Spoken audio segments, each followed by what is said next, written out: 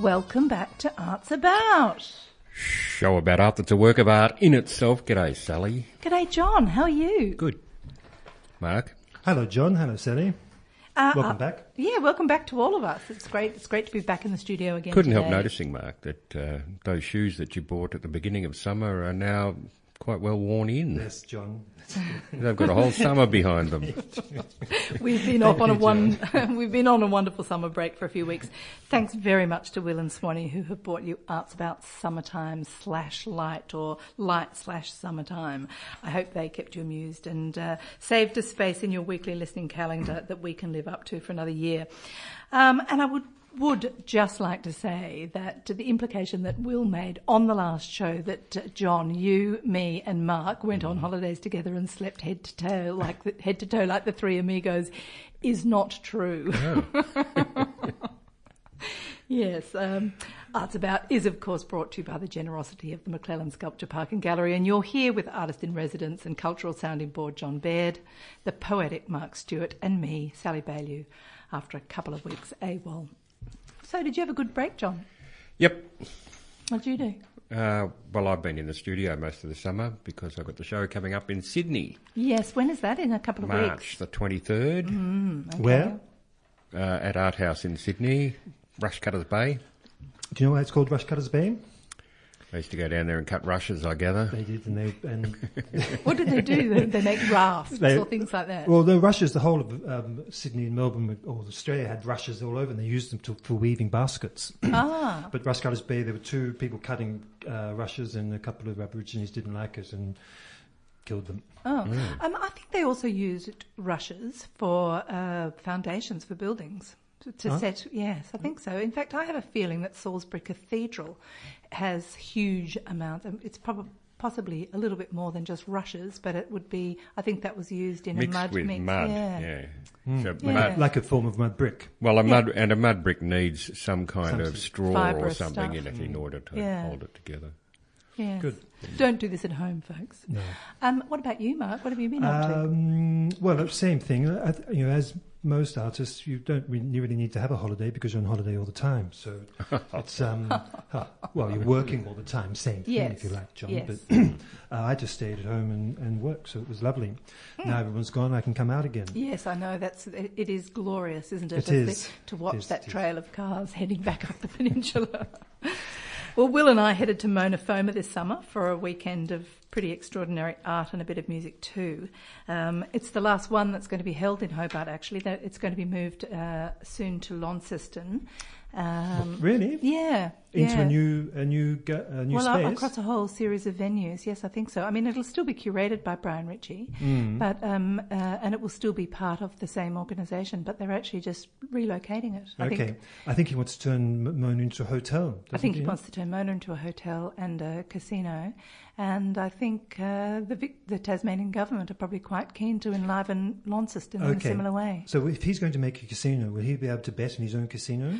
I don't know, because I think the casino that he wants to have is not open to Australians. It's open However, to high Mark, rollers. Chinese. Owning a Overseas. casino is having a bet. I know. That's I was true. being a little bit facetious. Yeah. there. Well, it is, yes, but it isn't going to be open to Australian Australians? nationals, no. Which I think is fabulous, because I think it's a funding model for the museum, and I also think it's wonderful because it's bringing money into the country. Do you mean I have to drop my Australian citizenship if I want to play roulette in Hobart? Yeah, but why would you want to play roulette in Hobart? I do want to He play loves roulette. playing roulette. Do you? But I mean, the thing is, we don't really care if the Chinese ruin themselves by betting in David's casino in Hobart. Well, I guess that's the presumption, is that we don't, that we're gleeful that they should hand over their money. Yes. Okay. All Anyway, And so I think he doesn't want. They don't want him to have too much competition for the West Point Casino. But it's a wretched little place. It is It's a anyway. wretched place. I've never been in there.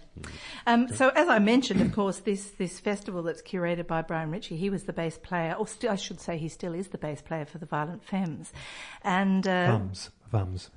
Violet Femme. Or how do you say violent then? Violent. Violon Femme. Fun. Yeah, okay.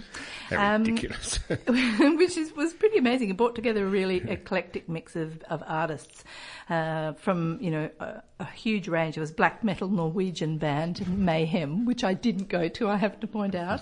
But there was also the glorious blending of Iraqian cellist Karim Wasfi and Is he the one who goes to all the bomb sites? Yes, he is, and he plays in the site. Yes, amazing guy. Yeah, he is amazing. Yeah. But he was paired on the main stage down there with the maestro of the oud, Rahim Al-Hajj, and I'm not exactly sure where he is from. I think he is Egyptian, but I'm actually not sure. Probably it sounds a bit. The oud is like a form of lute. Yes, yes. Yeah, and it was in combination. The two were just incredible. There was also the Tunisian rise singer Emel Mathlouthi. But the thing that I thought was really amazing, that I really, really loved, was Gordon Gano, who was the lead singer from the Violon Femme, reciting, was putting Australian poetry to his music in the James Turrell amphitheatre there, which was just fabulous. And I have to say, being a fan for a very long time, that I was really, really astounded, as was Will actually. Both of us have really enjoyed their music forever and ever, but I had never seen a picture of him, and he was not at all as I expected. He looked kind of normal. Yes. Yeah, he did, which of course he doesn't sound like it. He sounds like a sort of a huge, tall, skinny yokel with a big Adam's apple and, I don't know, but he wasn't that at all. But whose poetry was he reciting? All sorts of different Australian poets, quite old poetry, some of it. I suspect somebody had given him a book and he just so he's reciting in a He was singing. Singing it. Yeah. Okay. Yeah, that was really terrific. So, look, there was just so much of everything everywhere, a really big different range of things. You could pick and choose what you like, and at the same time dip into the gallery, which is always fabulous. I think it's a lovely feeling of openness in MoMA, that you can actually be, you're outside, you're up in the air, or you can go down into the cool of the building. Yeah. And the music and the food are all good. Everything was a great. lovely experience. And the other thing that I think was incredibly great, and I really applaud them for, is not selling too many tickets. It just wasn't packed. There were lots of people there, and there were people from all ages and all demographics and everything, which is and wonderful. Presumably sold out. And sold out, but not packed. You could go up and you could go get a drink if you wanted to. You could go and find a place to sit down and listen to that music if you wanted to. You could get food in the restaurants. It was fabulous. Good. Yeah. So anyway. And next year it's in Launceston. Next year that's in Launceston, although of course Dark Mofo will still be in Hobart. Okay. This is the summer festival. Yes. Okay, and I'm going to talk a little bit later on, about the Museum of Everything, which is their temporary exhibition that's on there at the moment. That was fantastic. But before we do that, we're going to have a chat with singer-songwriter Ruth Rogers-Wright about the show she's starring in at Chapel later this month. It's called Nina Simone Liberian Days. And I've got a track, first of all, that we're going to play from her, it's a track from an earlier show. It's called Nina Simone. On February the 7th, Nina Simone Liberian Days opens at Chapel Off Chapel. Written by Neil Cole, it stars our next guest, Ruth Rogers-Wright. Originally from the UK, Ruth first cut her teeth in the new British jazz movement with the band Moon Twist, and since her arrival here in Australia has become very well rooted in the jazz scene. Her show, Nina Simone Black Diva, played at Theatre at Wine Lounge in Rye in 2005 when I ran it with the wonderful Kaz and Rob Fossian. So some of our listeners may have seen Ruth down here a few years ago. But since then, she's gone on to bigger things, and notably Neil Cole's productions, the last of which, Nina Simone Black Diva Power, did 2 seasons in Melbourne before a sellout season in Edinburgh. Her beautiful voice has been likened to several big stars, Sade and Sarah Vaughan among them, but it is as Nina Simone that she has become inextricably linked in a series of musical theatre productions that leave you with the sense that you've been in the presence of the great lady herself. She's on the line today to talk about Liberian Days, in which she's starring, premiering at Chapel Off Chapel next week. Good morning, Ruth, and welcome to Arts About. Oh, good morning, Sally. Oh, it's so wonderful to talk with you again after all this time. I know, long time. time no see. Yes, it is.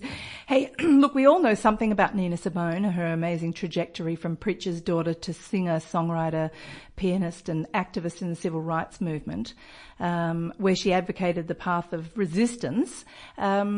She was very outspoken and very angry, wasn't she? She sure was, yeah. She was disappointed because she had trained to be a concert pianist, and she was hoping to be America's first black concert pianist. And so she always felt that she was rejected from the musical college, the Philadelphia College, because of her colour. And so, you know, that was literally something that she mentioned even when, you know, every single concert that you saw her, she would mention that she had been rejected, you know. Yeah, so she was angry, and I think she suffered from depression as well. She definitely suffered from depression. So, yeah, and she was an artist. She was an artist, and she was thwarted at many turns in her life. She ended up, I know that she gained quite a lot of success in Europe, but returned kind of despondent to America because, with an arrest warrant hanging over her head, and she ended up heading off to, first of all, I think it was Barbados, wasn't it? Oh, yeah. I didn't know that. Yeah, I think that was just before, where I think she had quite a well-documented affair with the Prime Minister at the time. But it was at Miriam Makeba's invite, I think, that led her to Liberia, which is where your show comes in, isn't it? Yes, that's right. The idea of the show is that, you know, as an African-American, she sort of returns to her roots, you know, the roots of Africa. And in a way, she just becomes like totally revitalized and refreshed in her soul. And so the show is about that, and she finds freedom in a few love affairs, and you know, she doesn't have that whole thing of the black movement hanging over her, which had failed at that time, and so that really made her feel really, you know, like depressed and a bit lost. Yes, it really didn't. It really didn't happen the way so many fervent activists at that time were hoping, weren't they?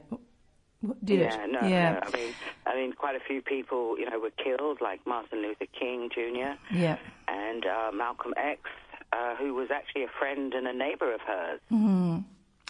Did she do any writing in Liberia? Pardon? Did she write while she was in Liberia? She wrote a few things when she came back, and I'm not quite sure if she wrote much there. You know, it was more of a sabbatical, I suppose, but a few tunes came out of it, like Funkier Than a Mosquito's Tweeter, which I just love. That's a good title. The title of that album and that song. Yeah, if only I had a copy of that one. That is fantastic. Funkier Than a Mosquito's Tweeter. Do you sing that in the show? Yes, we do. Oh, good. Actually, yes. And we also do the Langston Hughes song, Mr. What's it called? Oh, my goodness. This is terrible. How can I forget? You know, I suppose your head's quite full. sing it to you, but I can't remember. But anyway, she wrote a song based on a Langston Hughes poem.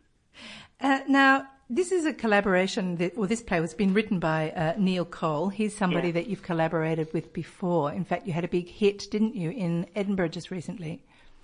Pardon? You had a big hit with a previous production that Neil has written? Yes, we did. I mean, we ended up with 4-star reviews at the Edinburgh Festival, which, you know, like there's about apparently a couple of thousand shows a day there.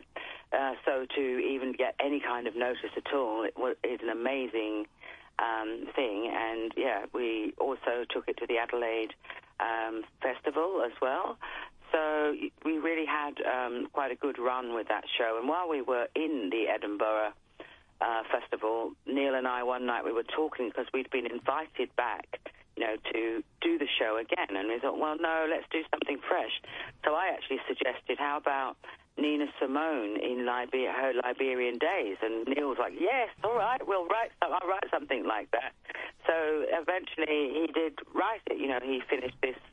It's fresh off the page, if you like, because I think he finished it about 3 months ago. So it's pretty incredible that, you know, that we're already doing it, and then we're going to take it to Edinburgh this year. Oh, you are? Fantastic. That's wonderful. Yeah.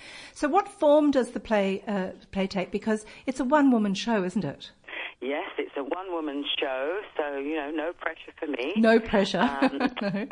And with Mark Fitzgibbon on the piano, who is a really fantastic jazz pianist, and we also have Mohammed, who is going to be playing the djembe and percussion.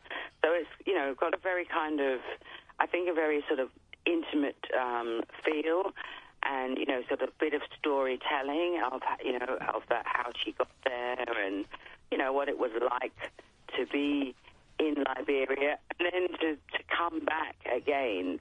She ends up at the Montreux Jazz Festival. So there's lots and lots of songs. I've also written a couple of tunes, especially for the show as well. Oh, wonderful. And so it's going to go on, it's running for a couple of weeks, I think.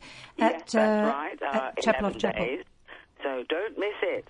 Absolutely not. Well, what I will do is I will put a link to it on our Facebook page so that our listeners can find it very easily and get down there. I'm really looking forward to seeing it, and I'm really looking forward to catching up with you again too. It sounds like a wonderful show, and anybody that likes Nina Simone's music is going to adore hearing you sing these songs, because I think, as you said actually in the last show that we did several years ago, that in a way you almost channel Nina, don't you? Yeah, yes, I do. I really am into the idea of channeling her energy.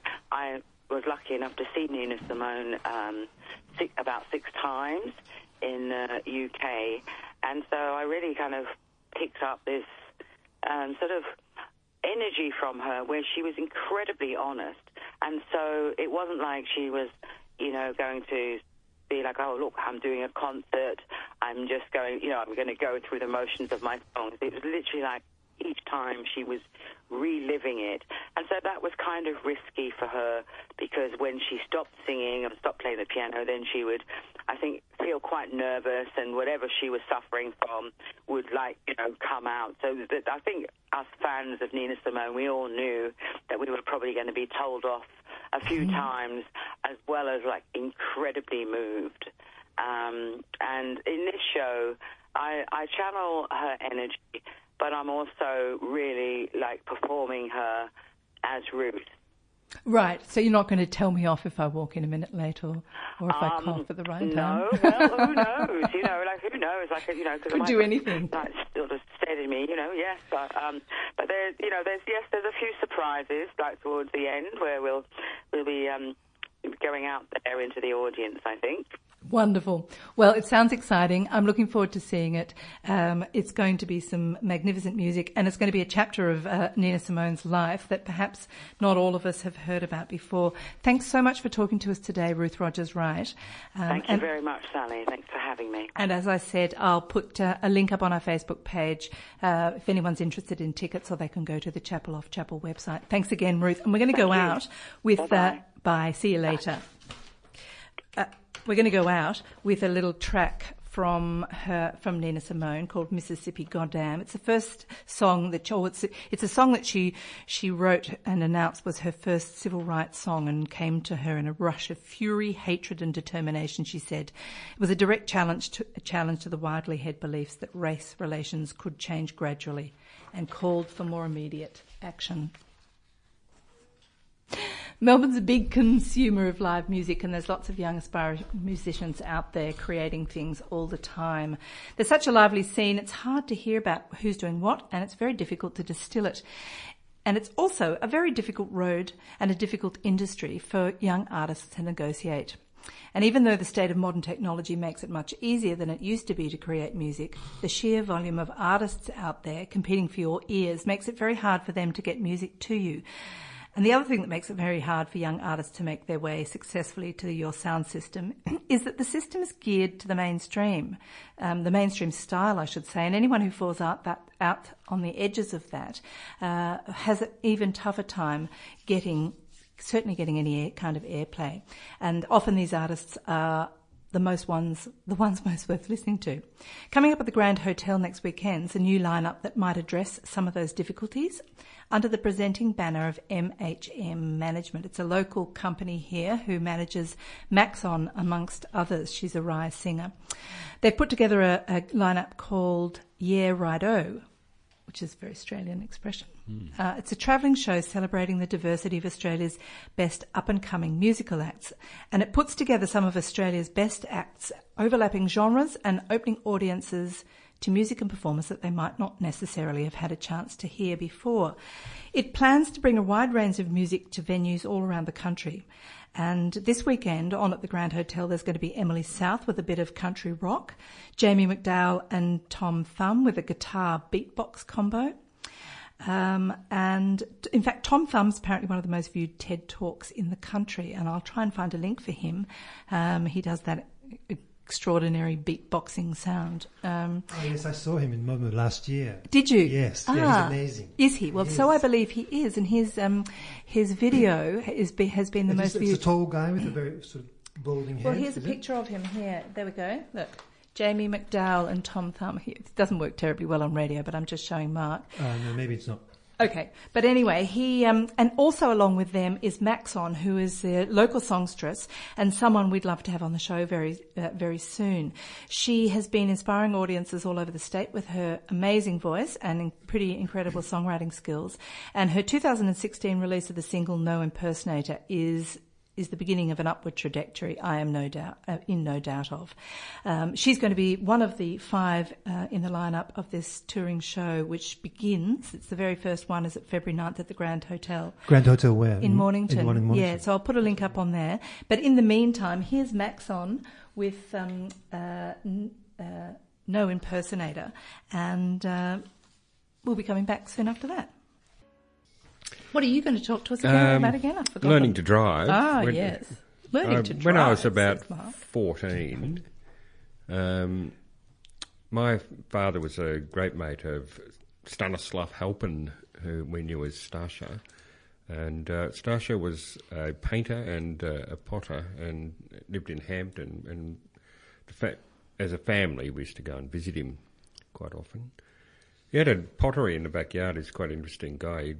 And when he had nothing else to do, he'd just make little balls of clay and then pinch a face onto the front of them. And just sit there, just let them dry. They were rarely fired. John, sorry, I have a question. Was that often? When he had nothing left to do. Yeah. Yeah. Well, it must have been, because the whole backyard was about It was full of them. a foot deep in little heads. He should be in the Museum of Everything. It was a beautiful backyard. I loved it out there. And there was a massive painting inside his house in the passageway, a great big red and black and yellow thing, which I used to sit in the kitchen, in a kitchen chair, and look out through the kitchen door, and it's hung on the passageway wall in there. And it just astounded me, this painting, as a 14-year-old. Of his? A painting of his? Or? Yeah, a painting of his. But I was there one day, and I don't know what they were all up to, but Stasha suddenly appeared, and he said, do you want to learn how to drive? And I was 14, so I said, yep. And we went out and we got in my mother's car. I wonder, did your mother know? No. And was that the Saab? It was a Volkswagen Beetle. And first thing he said to me was, you should have a shot of vodka, because you shouldn't ever drive a car unless you've had a shot of vodka. And I said, no, I'll be right, thanks. He was Polish. He was Polish, yeah. And we set off, and with lots of gear crunching and kangaroo bouncing, and, I really didn't know what I was doing. And with Stasha more or less sort of yelling at me about what was going on. And he gave me, most of all, directions.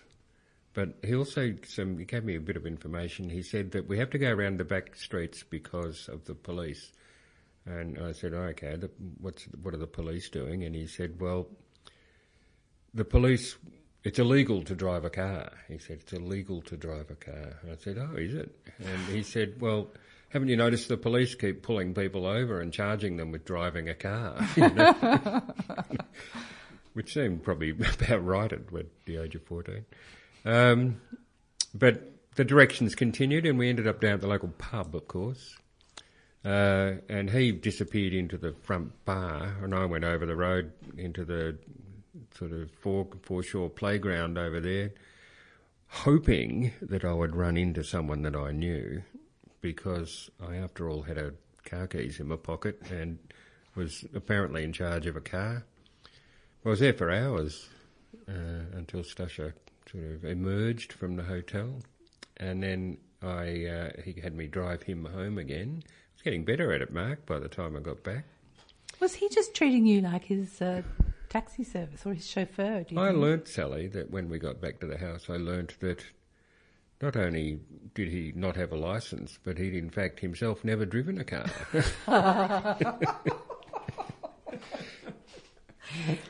And he wanted to go down the pub. Hilarious. Yeah. Do you think that sets you off to a very bad career in driving? No. Well, at least you knew how to get to the pub. I'm an excellent driver. Are you? I'm glad to hear that. And I don't have a slug of vodka before I drive the car. But I have noticed the police pulling lots of people over. Yeah, I'm not sure that it's just because they're driving a car, though. That's great.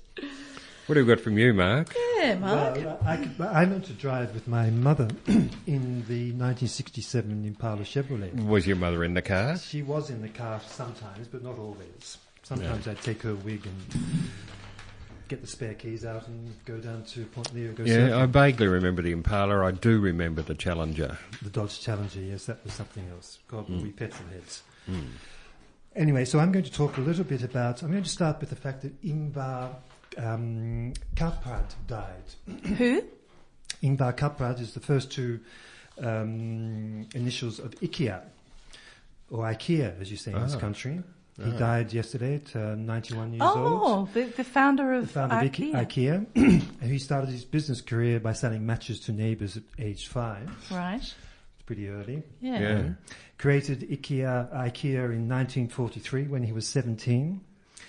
Is that how the Scandinavians would say it, IKEA? No, they don't say it. They say or something like that. Oh, do they? It's the French who say IKEA, of course. You wouldn't say it IKEA in Australia just because it means it's more icky. Exactly. I know. No, of course. But yeah, I think I have heard it pronounced by Scandinavians, but it's nothing you couldn't. Sounds like you're about to be sick, I think. He didn't hit the big time until 1956 when watching an employee take the legs off a table to fit into a customer's car. He realized by folding the legs and having folding furniture, he could save space and save money. Flat packing. Exactly.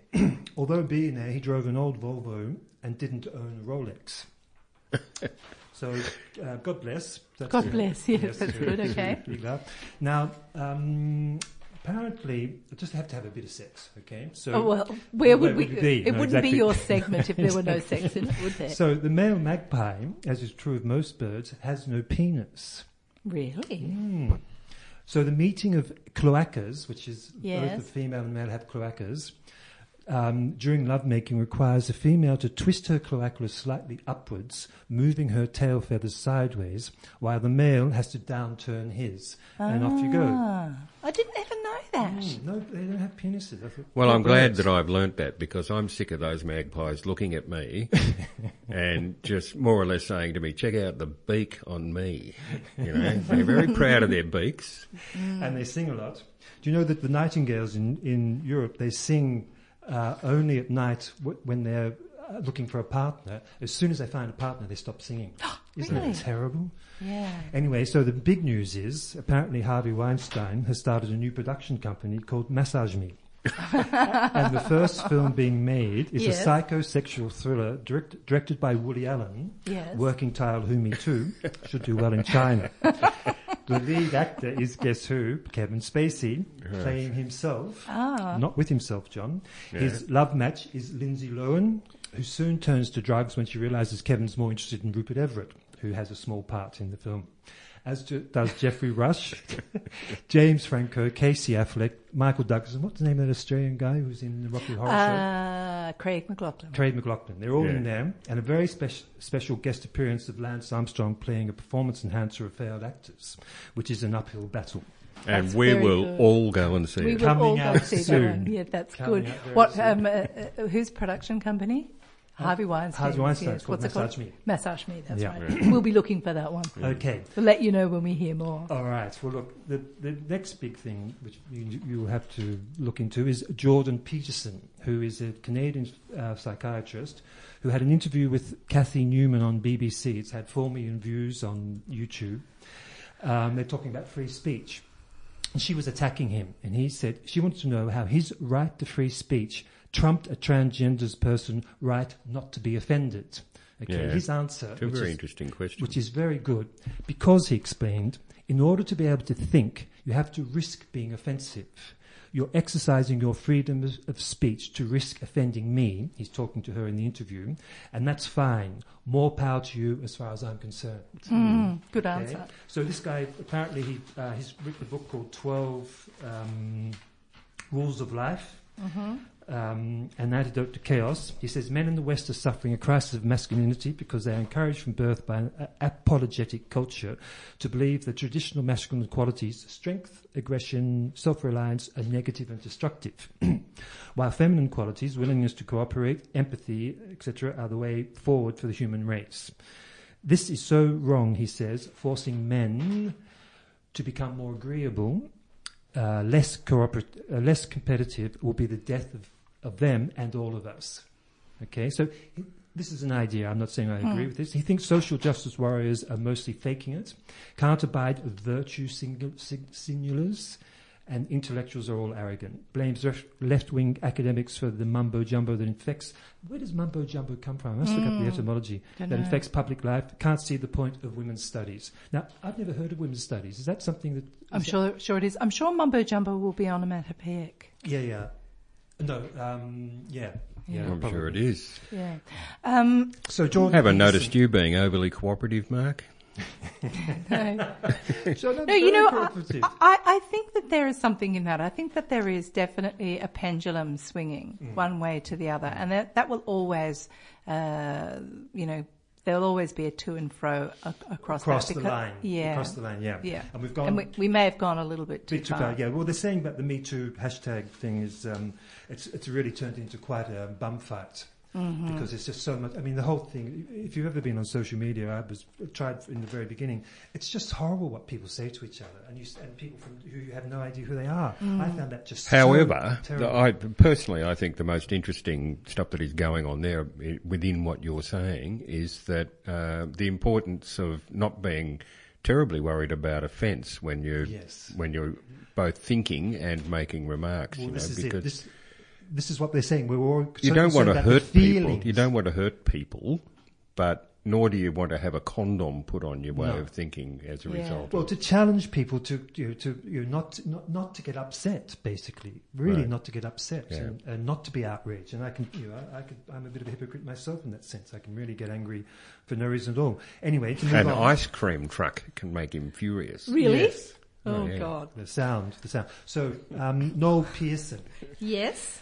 a Indigenous writer who I didn't know about before I came Yes. back, extremely articulate, Yep. speaks very well, talking about Australia /Invasion Day. Yes. He suggests that we should celebrate AI Day on both the 25th to signify the end of 60,000 years, give a day or two, of First Peoples' reign, and the 26th to mark the beginning of white people's governance. I thought it was a very good idea. That's not bad, is it? Noel Pearson, I very much like his Although writing. there have been any number of people who would not be willing to acknowledge that the 25th represents the end of Aboriginal.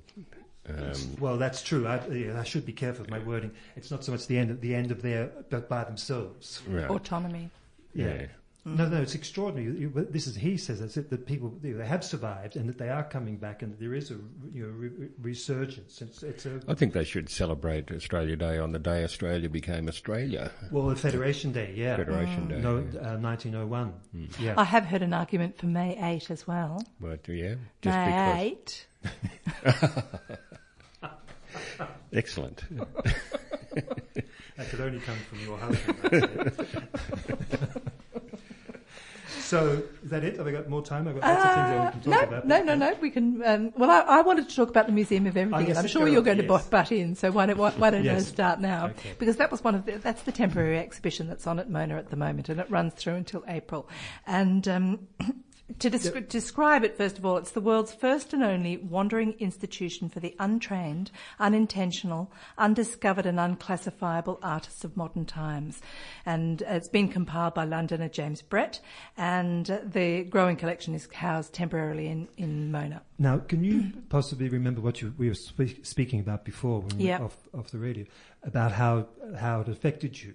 Well, yes, for me, because it is a huge thing. There are 27 rooms down there in Mona, and that's not the entire collection, and the collection's growing. And in fact, I think he's here in Australia at the moment looking for more work to go into it.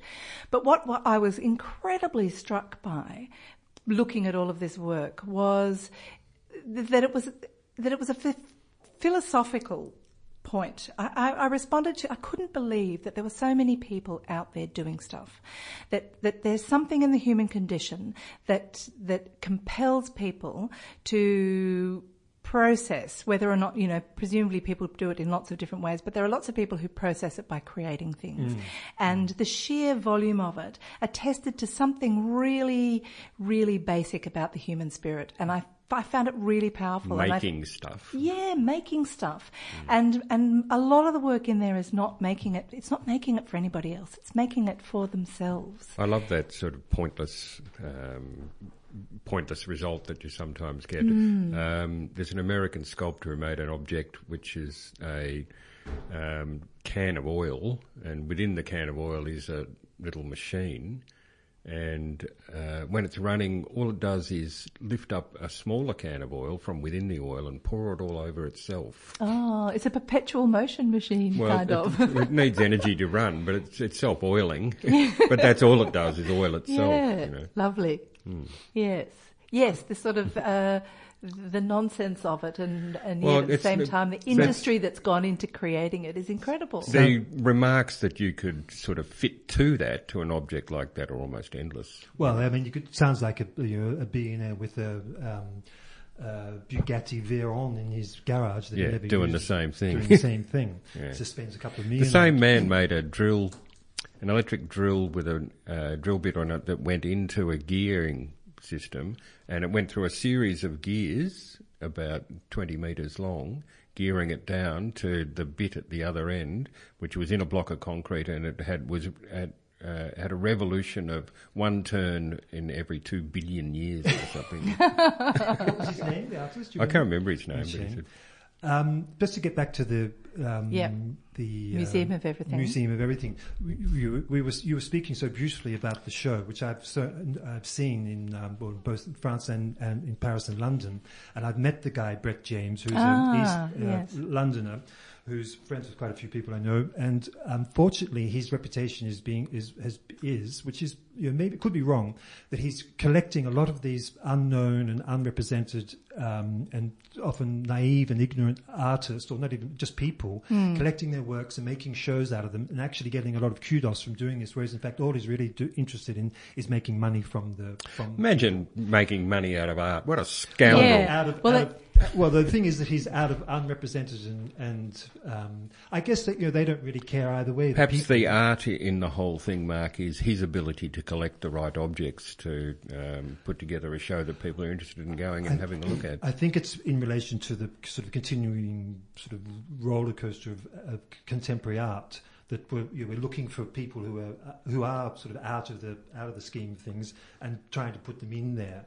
I don't know if it's a good thing or not. I'm not. I wasn't so impressed by what he showed in Paris. Right. But perhaps what he's showing in Hobart is or it'll probably be some of the same things, but there will probably be different things as well. But it was you like almost. The concept of I like the concept of it. Yeah. I actually thought that it was about much more than the sum of its parts. It was really an incredible thing. I felt almost godlike in a way, looking, not that I was raised up in any way, but I was seeing humanity from an objective position, and was just amazed and moved by the industry and that people have to express themselves or to work things out, lots of it is about, people who have had terrible things happen to them or who have had difficult lives or who are handicapped, sorts of things. When you look into the history of people, big major creators, a lot of them has come out of suffering of some sort. And this is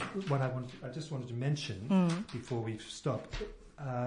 People like Hannah Arendt, Joan Didion, Susan Sontag, Mary McCarthy, and Diane Arbus, all Americans, all saw the world in an unsentimental way. All argued passionately for the aesthetic, political, and moral obligation to face painful reality with directness and clarity, without consolation or compensation. Okay, so this is once again, when you look at the preceding generations, the acceptance of suffering was much greater. They took it without having to complain or explain. Yep. It's a very French saying: "Don't complain, don't explain." And so they were accused of failures of feeling, these writers.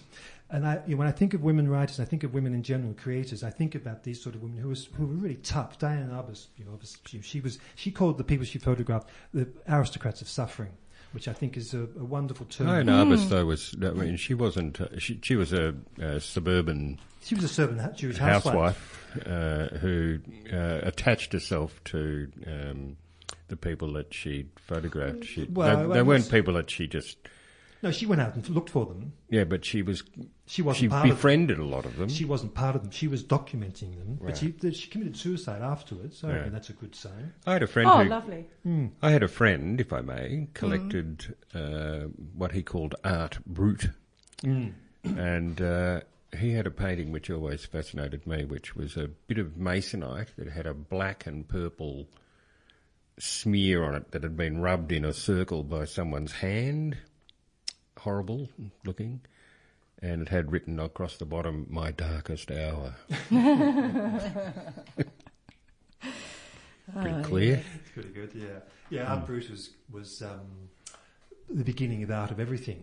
It was, what's his name? The French guy did those, Jean, what's his name? I forget it. He was a wine merchant until he was 40, then he made art. Okay. He did all those pyrostyrix sculptures. Anyway, running out of time. We are running out of time, folks. I'm sorry about that. We could go on and on for hours. It's fascinating. Framing Nature is still on at McClelland Sculpture Park until March. Ruth Rogers Wright is starring in the Nina Simone Liberian Days at Chapel Off Chapel. That's the 7th to the 18th. Have a look on the Facebook page if you're interested in that. I'll put a link up so that you can get some tickets.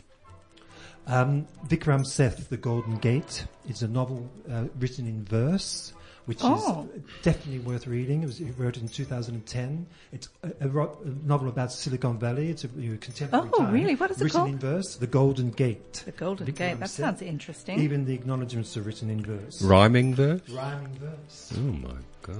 The whole thing. Wow. Just beautiful. And you start thinking in verse. Goodness me, for some of us poets.